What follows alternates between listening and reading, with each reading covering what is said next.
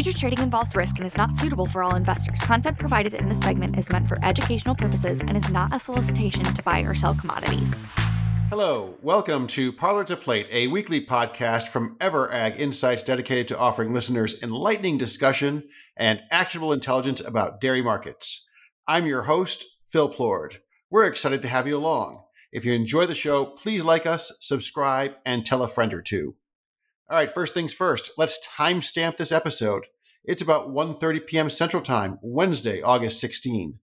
Today, block cheddar was at $2.02 per pound, up 5 cents from last week.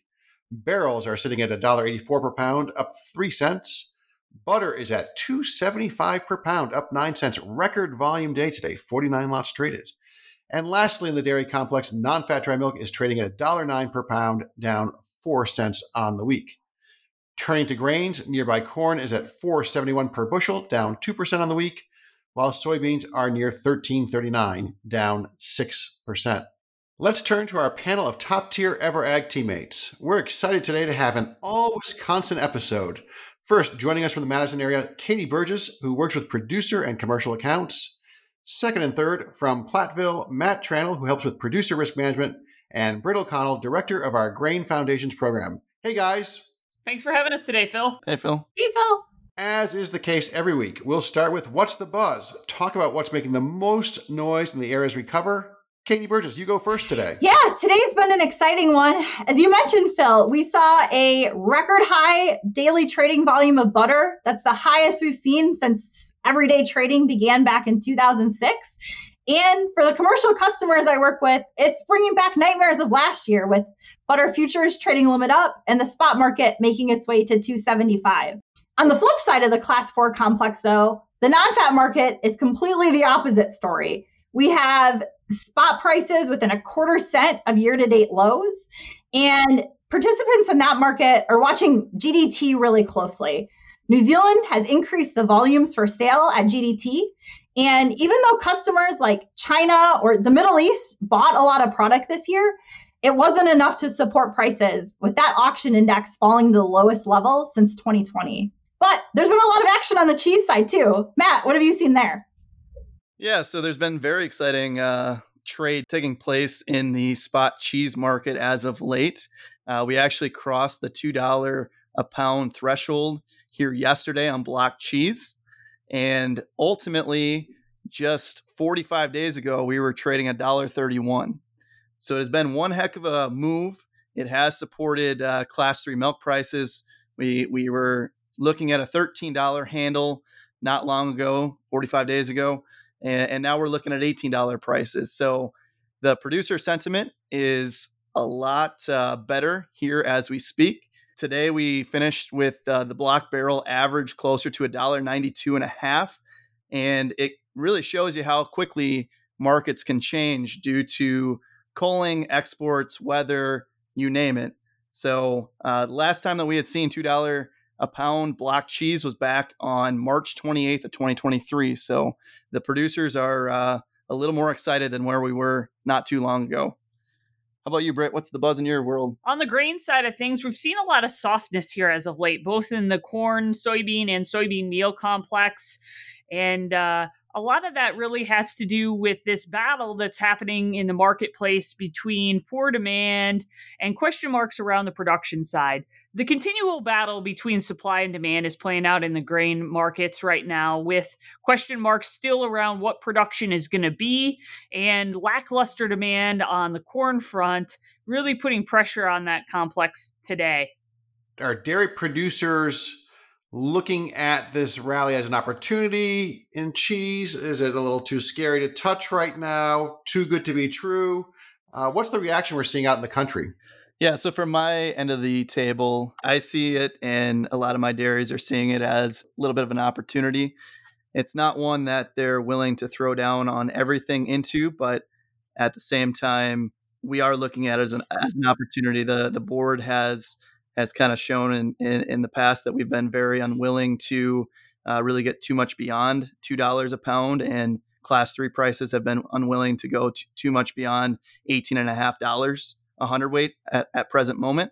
And so we're definitely adding some sales or coverage into this market rally. We're kind of close back to that 1850 number, Katie's kind of close back to profitability, right? It definitely feels a lot better with corn where it's come down to sub $5. So I think especially this market rally has given folks an opportunity to look out to 2024 with the idea that hopefully here when they put up corn silage, their cost of production will be down a little bit. And so you're right, Phil. We're looking at numbers that even though on paper are lower than they were for this year, they just feel a whole lot better from a profitability standpoint. And commercials don't really seem all that eager to jump in the mix, right? Not right now. I think we've seen the market go up. We know there's still cheese in the warehouses. And so, as we like to say in the spot cheese market, it's all about fresh cheese in Chicago. And so at this point in time, the commercial buy side customers I work with are mostly sitting on the sidelines and hoping this whole situation gets figured out before we get too much further down the line. Another big question out there is how much of what we're seeing is seasonal versus structural. And I think we're going to talk about the seasonal a little bit today as our center of the plate segment. Back to school time. Now, here in Wisconsin, certain laws prevent schools from opening much before Labor Day, if at all. But elsewhere in the country, we have schools opening, certainly in the South, and that's sort of rolling northward. And with schools opening comes sort of a new season for our dairy and grain markets. First of all, let's just talk about fluid milk sales. School milk accounts for somewhere around 8 or 9% of overall fluid milk use. It's been a somewhat reliable customer over the years. And if you look at the data, we sell 76% of the fluid milk in this country between September and May. So 76% of the milk goes down or moves in 67% of the calendar time. So definitely we see milk pipeline filling happen at this time of the year. And how does that factor into the marketplace? And we can talk about other seasonal factors as well. Yeah, it's definitely the time of year where everyone's gearing up to go back to school. But from a milk supply perspective at the farm, it's still the heat of summertime. It's supposed to be really hot this week in California, in the Pacific Northwest. And so right now it's just kind of this perfect storm out in the supply market where we've got demand starting to pick up seasonally and the holidays aren't too far behind us. And yet milk supply at the farm level is still struggling a little bit due to the heat. And so we really saw that play out last week in the spot milk data. USDA reported the average Midwest spot milk price at $1 over class. That's the highest we've seen since 2020. So definitely a sign that there's less milk out there, whether it's because there's a little less off the farm or because there's more going into the school pipeline. Yeah, that spot milk price, that was about an $8 move over the course of 2 or 3 weeks. I mean, we hadn't seen many weeks as low as -7, -8 like we had been seeing.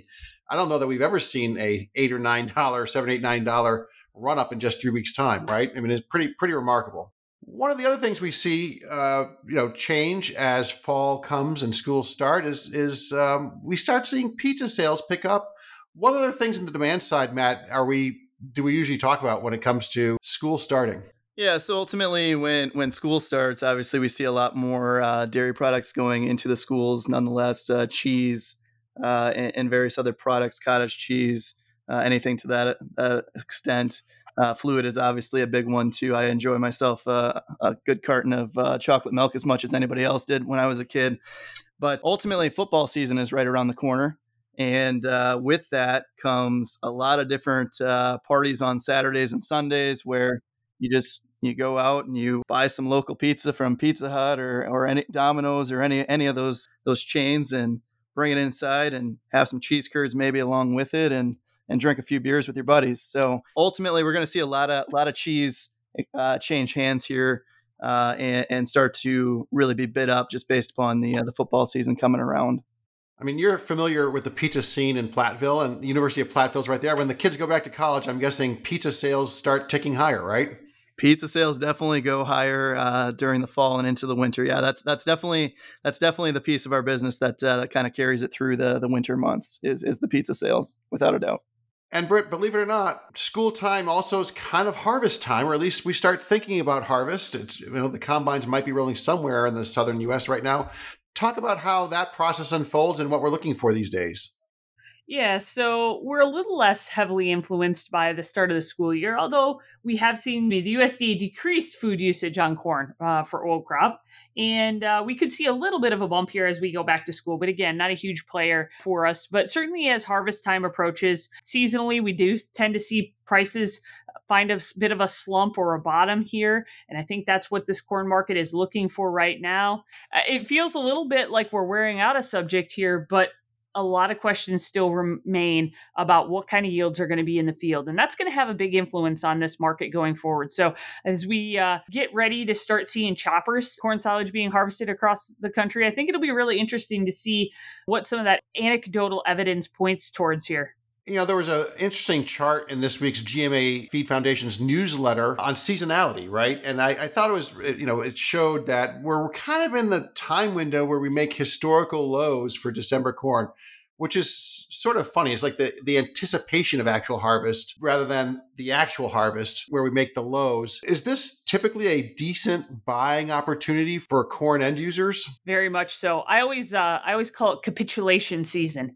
It's when the most optimistic, most bullish of producers look at the bins, realize, oh shoot, they're still full, and I've got another corn crop in the field I've got to harvest in a few weeks and put somewhere. And so what you do is you see kind of this flooding of the market, if you will, of old crop corn, and a lot of end users just feeling not necessarily a sense of urgency, knowing that a new crop's coming right around the corner. So yeah, it's a great opportunity.